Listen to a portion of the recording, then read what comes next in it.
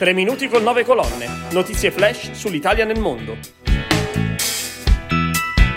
Verso il via libera alla Camera del disegno di legge che istituisce il premio di Maestro dell'arte della cucina italiana e torna a Parma il Campionato Mondiale della Pizza. Sono Marcello Lardo dell'agenzia 9 Colonne e questi sono i temi della nuova puntata della rubrica dedicata agli italiani nel mondo.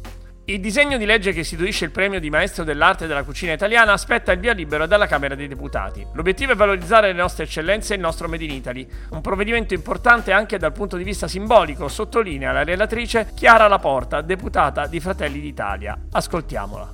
Insieme alla proposta tra le tante di promuovere come patrimonio immateriale la nostra cucina italiana come patrimonio dell'UNESCO, anche questo provvedimento, l'istituzione del premio di Maestro della cucina, dell'arte e della cucina italiana, vuole premiare, valorizzare e rendere merito a chi negli anni si è distinto portando avanti nella sua carriera, nella sua professione, tradizione e valorizzazione dei nostri prodotti tipici, delle nostre eccellenze nelle varie categorie della cucina italiana. È un provvedimento molto importante anche simbolicamente. Riparte la voglia di pizza italiana dopo il periodo in chiaroscuro dovuto agli anni pandemici e al contesto legato alla ripartenza economica. I dati dell'anno 2023 in Italia al 31 dicembre registrano che sono nate 3.730 nuove attività legate alla pizza, su un totale di 18.219 nuove attività di ristorazione, quindi il 20% del totale. A fotografare un cambio di passo e un segnale di ripresa del settore è il 31esimo Campionato Mondiale della Pizza, la più importante manifestazione dedicata ai professionisti organizzata a Parma dal 9 all'11 aprile. Al titolo di campione del mondo possono concorrere tutti i pizzaioli professionisti che abbiano compiuto 16 anni di età. Ce ne parla Massimo Puggina, uno degli organizzatori.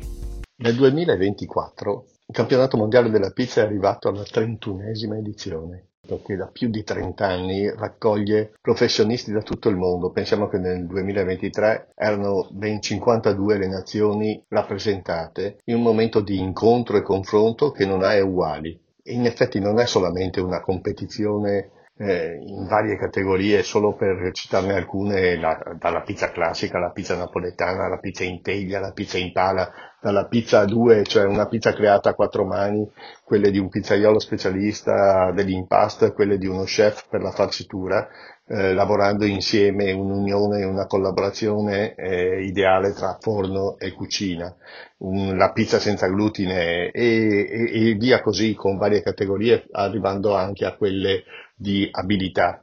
E dicevo, non solo una competizione, ma un'occasione di incontro e confronto perché all'interno dell'evento ci sono eventi nell'evento, come ad esempio il Pizza World Forum, che è un'occasione di dibattito sugli argomenti più interessanti del momento. Per saperne di più, entrate nel sito campionatomondialedellapizza.it e avrete tutte le informazioni necessarie per poter venire a Parma il 9, 10 e 11 aprile di quest'anno. Vi aspettiamo.